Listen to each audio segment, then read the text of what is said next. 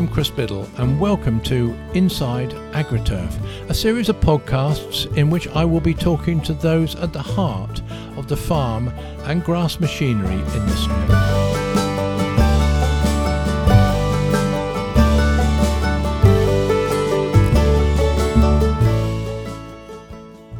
Hello and welcome to episode 13 of Inside AgriTurf. Now, for well over 100 years, trade associations have provided a collective voice for the industries they represent, particularly at times of national and international disruption. They are at their most effective during conflicts, economic downturns, adverse legislation, and now, today, a worldwide pandemic. And they don't only represent the interests of their members, but the industry as a whole. Now, for the AgriTurf industry, the Agricultural and Machinery and Tractor Dealers Association, AMTDA, was founded in 1917 and grew in strength and influence as machinery replaced horses and a legion of agricultural machinery dealers sprung up. In 1972, AMTDA was renamed the British Agricultural and Garden Machinery Association, BAGMA, as a response to the growth of mechanised garden machinery and turf care equipment. In the early 1990s, BAGMA ran into financial difficulties and in 1994 was acquired by the British Hardware Federation, the BHF, a move that was initiated by BHF Director General Jonathan Swift, the previous BAGMA Director General. Accepting that its remit was too narrow, BHF itself decided to broaden its scope, merging in 2009 with the British Shops and Stores Association and adopting the new branding of British Independent Retailers Association, BIRA, in 2011. Today, BIRA represents a wide range of retail sectors, including DIY and hardware, cook shop and housewares, fashion, health shops, pet products, independent cafes, plus, of course, farm and garden machinery dealers through BAGMA. So today I'm delighted to be joined by Andrew Goodacre, the Chief Executive of the BIRA Group, who was appointed to the role in 2018. Andrew, thanks for joining me, and I am extremely grateful to you for taking the time to talk to me, particularly on the first day of the second national shutdown, when the government is due to outline further support for businesses, and I'm sure you will be bombarded with queries from your members. One of which is surely to be the definition of a non-essential shop, those that the government says have to close. Now that seems to be a rather woolly description, so are you able to provide clear guidance to your members across the sectors on what constitutes non-essential? Yes and no. Basically, we've been discussing this with government since Saturday when it was leaked to the press that the second lockdown was coming in. We got the regulations sent to us late on Tuesday, and clearly there in the regulations it marks out what is essential and what isn't, and we shared that with our members. And the basic rule is that if you were closed last March, you should be closed now, with the one exception being garden centres. Yeah. And that's the guidelines we're giving our members. Essential shops are really food shops, and then what they consider to be essential services, so hardware, because it provides tradespeople with essential products, are allowed to remain open. Yes.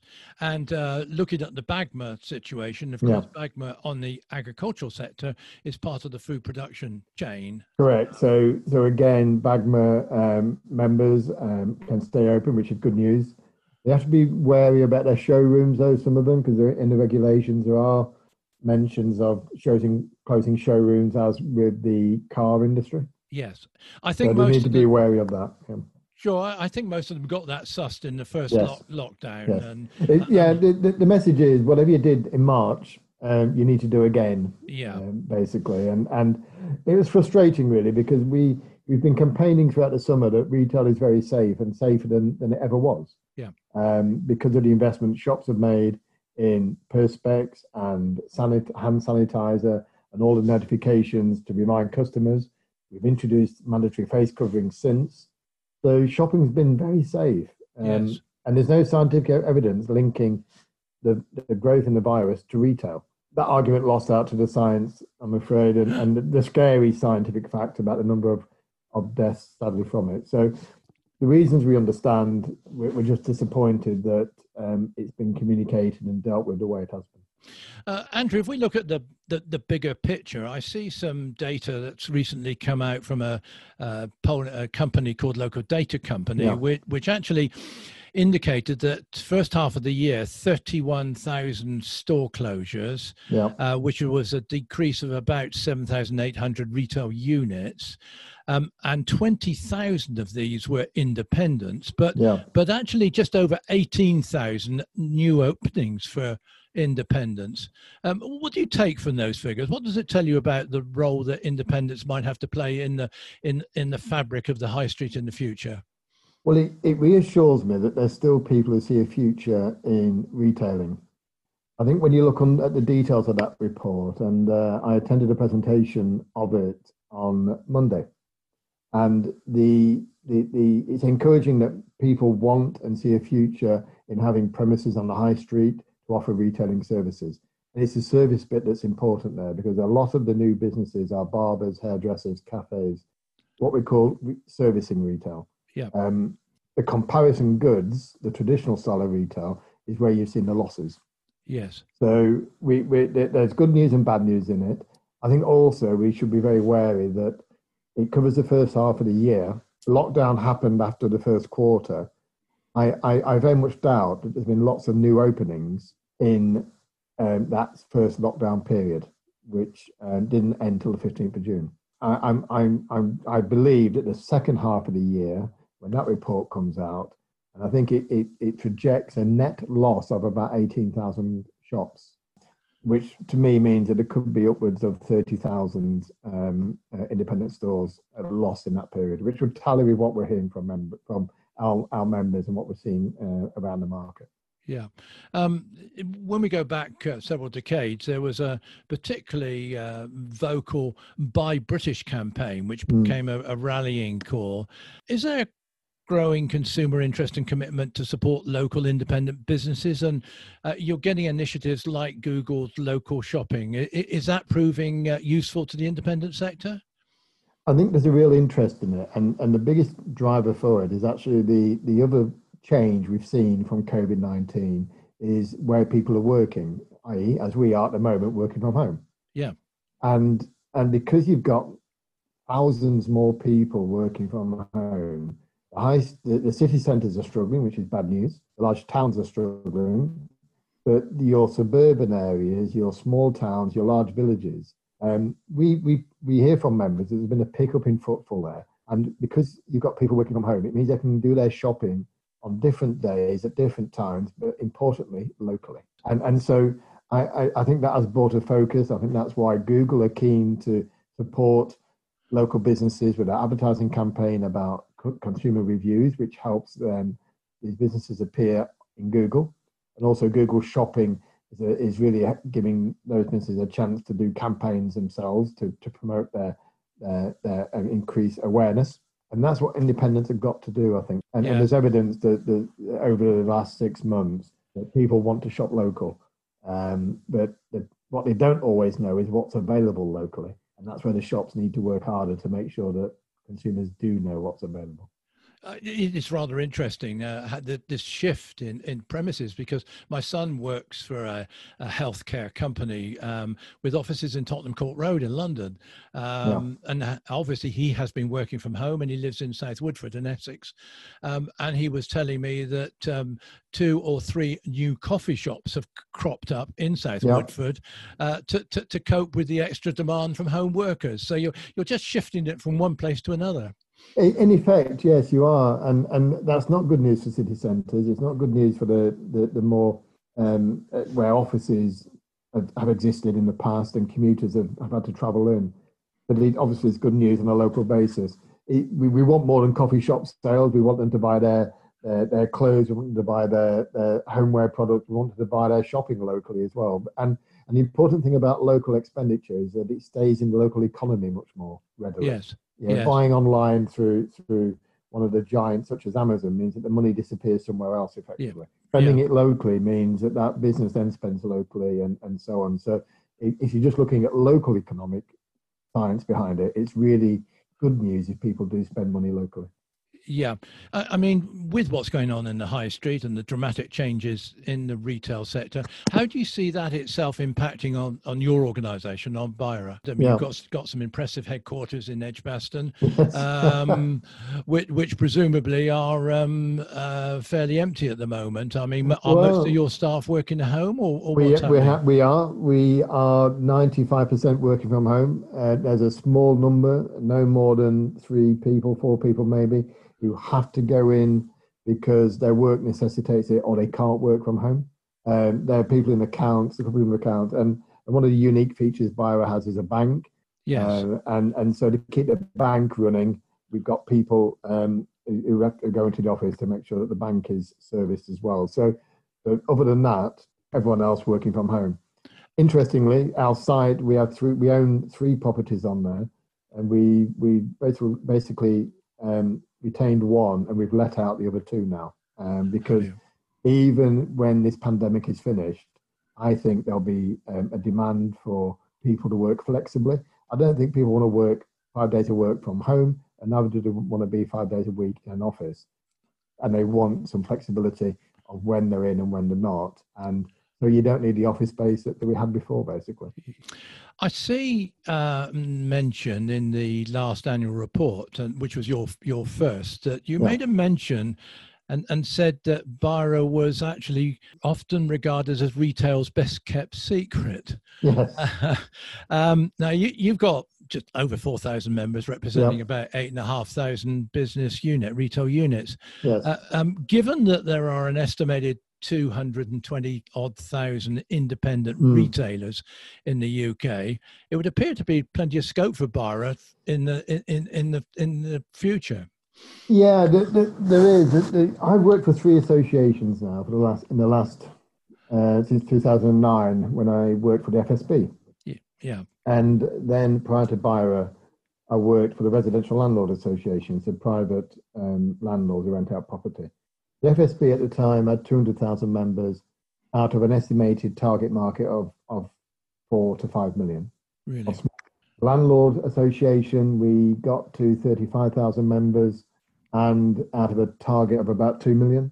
The interesting thing with landlords is no one knows how many landlords there are, but the rough estimates are about 2 million. Yeah. And within Biro, as you say, we've got 4,000 members. We're fairly consistent at that level, but it's out of a 220 target market. So it's not unusual for associations to only have a small percentage of the market as their members. And I've yet to work out why. I think it's to do with people's perceptions of what we do, a lack of awareness of what we do. And that's down to us to change that. It's down to us to change our image, connect with them differently, really make them realize that they have got help and support, especially at these difficult times. And we are looking at our membership packages for next year to see what we can do better and offer better value to get more people to join us. I had quite a lot to do with BAGMA in a previous career. And it was often heard, and to paraphrase Monty Python, you often heard it said, what on earth has BHF, Biro, BAGMA ever done for us?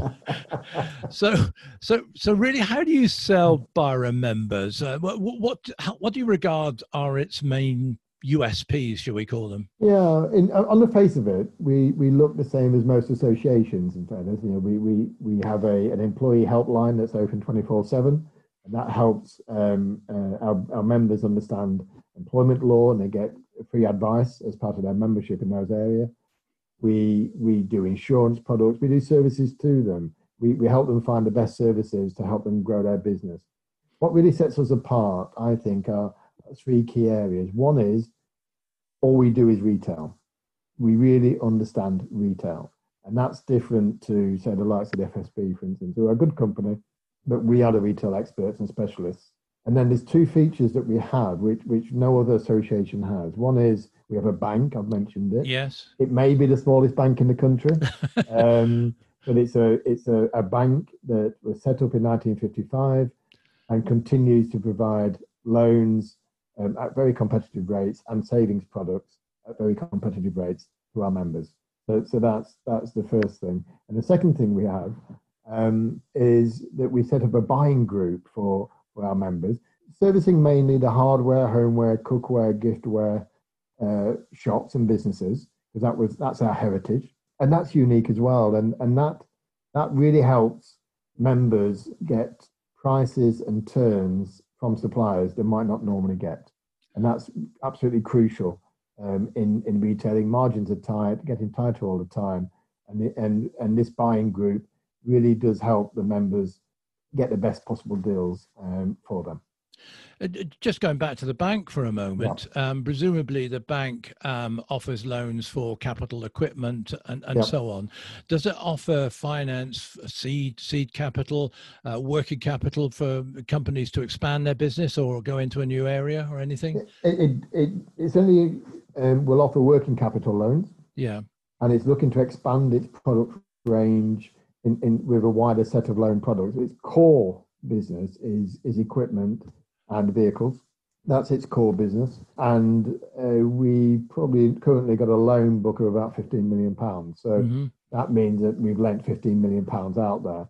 It's very strong business. It's limited by the fact that it's really focused on its membership. So if our membership isn't growing, it's difficult for the bank to grow. Yes. But in some ways, it's run to suit our membership, and that works for us at this moment in time.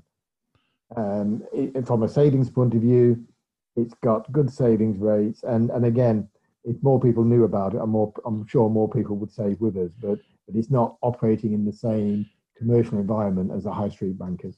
Obviously, one of the roles of trade associations, particularly at times like this, Andrew, is to have a conduit into government. Do you work closely with similar organisations like the Retail Consortium and FSB, Federation of Small Business, and others? Do you jointly make submissions to government, or do you make them individually? It depends on the topic. I would say that we have a friendly rivalry with the associations. The retail sector, and it's the other challenge we have within in terms of membership, is the retail sector is a cottage industry of associations. Nearly every type of retailer seems to have its own association. Bookmakers, butchers, bread makers, and then you've got us as sort of a general retailer. It's important to recognise that none of us are big enough to do all of the campaigning that all these retailers want us to do. So what's important is that we talk. We're constantly sharing information with each other. I have regular calls with the BRC, the British Retail Consortium. I still know people I worked with in the FSB, and we work closely with people like the National Federation of Retail Newsagents. And what we tend to do is look at the big topics and say, right, who wants to lead on business rates? So we've taken the lead on business rates to get that burden reduced, and the other associations will give us information. The NFRN, for instance, they have a bigger issue with retail crime, shoplifting and so on in their businesses. So we let them lead on that, because it's also a problem to our members, but they lead on that and we provide them information and support. So it's really about recognizing each other's strengths and weaknesses, and also recognition that we can't all do the same thing, and we're better off sharing some of this expertise and allowing people to lead on key projects, as long as it's been done in the interest of wider retailers. And generally speaking, it is, and it works well. Good. If you had to summarize, and obviously this has been a very challenging year, a very odd year, one like no other, what has been the major issues that you've really had to deal with within BIRA during this year? If you had to summarize those that not necessarily kept you awake at night, although I expect they did, but taxed your members most. Yeah, well, obviously it's been a year of COVID, hasn't it? And I guess that has dominated everything. The most frustrating aspect, Chris, and this is genuine, I think towards the end of 2019 and the beginning of 2020, we were seeing things turn around for us. I think even the local data company, their research you mentioned, their 2019 report showed that there was a slight uplift in number of independents and not a decline. We were seeing membership increase slightly. We were seeing the turnover in the bank and our buying group increase. So the things were looking largely positive. And then came along COVID and the lockdown in March. And since then, it's been, all those words, challenging, unprecedented, Yeah. difficult, but actually so rewarding, because I do really believe we have connected and engaged with our members like we never have before. We have disseminated quite complex information to them, helped them understand what they need to do, how to come through this crisis. And I think our link now with our members, our relationship with our members is so much stronger. Yes. And it's true to say, I guess, in a crisis, you know who your friends are, Yes. and I guess we've been a big friend to our members. They've appreciated that, and it's really made us understand as well what we need to do outside once this crisis is finished. What we have to carry on doing in the interest of our members and to attract new people onto us. So, yes, it's been difficult, and there's challenges still to come. I'm sure, but we have learned an awful lot about what retailers really need from their association. Yeah. You represent quite a number of different retail sectors, whether they be hardware or pet shops or clothing and tractors and Yeah. lawnmowers and goodness knows what. Is there any sharing of experiences and business practices between those different groups within the BIRA umbrella? Yes, and I think that's been another advantage of the last few months, in that we have worked with members to help them readjust their business model. Because if your business gets closed down with a few hours' notice, which is what happened on March the 23rd, I think after you get past the disappointment and the frustration and the anger, what the retailer has to say is, well, if the customer's can't come to me, how do I go to the customer? Yeah. How do I take my shop into the customer's living room? And we saw people use Zoom to do fashion shows, clothing retailers using Zoom to do a fashion show.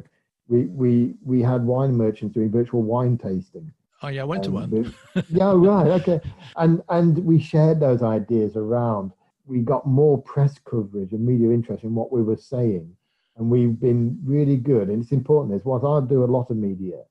I want my members to talk to the media, because my members are the ones at the coalface. But there's no, a retailer who's been closed down and had the rug pulled from under their feet will express that far better than I will, with a passion that it merits. And I think that's also been fantastic, because they've shared good ideas of what they've done to prosper in some cases, and also given us the opportunity to better understand, again, as I was saying earlier, about what's needed to help our members get through this. So sharing that best practice is fundamental now to what we do. And we're redeveloping our website, and what we want to do within that is create member forums. So again, given almost like an internal Facebook group, I suppose, for our members, so they can share discussions on key topics, share ideas, and share the problem, I suppose, and share the opportunity. Obviously, with independent retailers setting up, their main challenge is combating the online retailers, particularly the big companies. How good is the independent retail sector, or rather, how good has the retail sector been at adopting new digital technologies, e-commerce for communications, online shopping, payment systems, and so on? And what support can BIRA give to them? Yeah, well, we've been doing some research throughout the summer on this, talking to members, and we believe that something like 75 to 80% of members now have a website. Only 25% of them, however, have a website that is transactional, i.e. customers can make purchases through it. So it's one thing having a website, it's how then do you make it really work for you? I think, to be honest with you, Chris, I think it's true to say that some of our members were ahead of the curve, and we're already moving to the online world and making it work for them.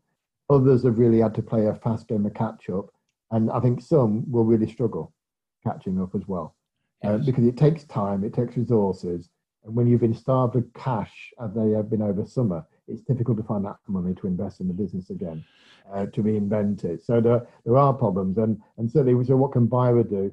With an independent business, they don't have IT departments, they don't have HR departments. So we're working with IT specialists with new technology that they can buy into or work with, that allows them, for instance, allow their products to appear on a local Google search through technology called Pointy, which basically works on barcodes.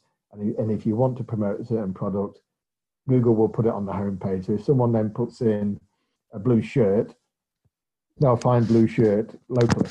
Yes. And or I need a certain drill or a power screwdriver, they can find that locally. And I think it's that technology that one of the key roles we play as an association is linking our members with those kind of services that they might not normally see in their normal network group. Obviously, this podcast is aimed specifically at the BAGMA market. I noticed on your website that whereas all the product groups, the retail groups are generally grouped, BAGMA is shown as a standalone trade association. What is the reason for that? Is it, I mean, obviously it has its own history going back, as yours does, for nearly 100 years, or over 100 years rather. Yeah. What is the reason for it apparently being a completely separate trade association under the BIRA banner? Yeah, and that's a really good question. And when I was preparing for interviews with BIRA over a couple of years ago now, I did wonder what BAGMA was. I looked at it and I thought, well, how does that fit? Retail, agricultural machinery dealers, how does it work? It wasn't until I joined and I met the people in BAGMA, both the management team and then the members as well, that I started to see why it had its own identity. And the biggest reason is it is such a strong identity and such a strong link with its members. These guys walk around with BAGMA shirts, BAGMA jumpers, BAGMA ties, both the staff and the members. There's a real affinity to the BAGMA name and the BAGMA logo, and it's a strength. And it really wouldn't be sensible for us to try to say, well, we don't need that anymore. You're just part of BIRA.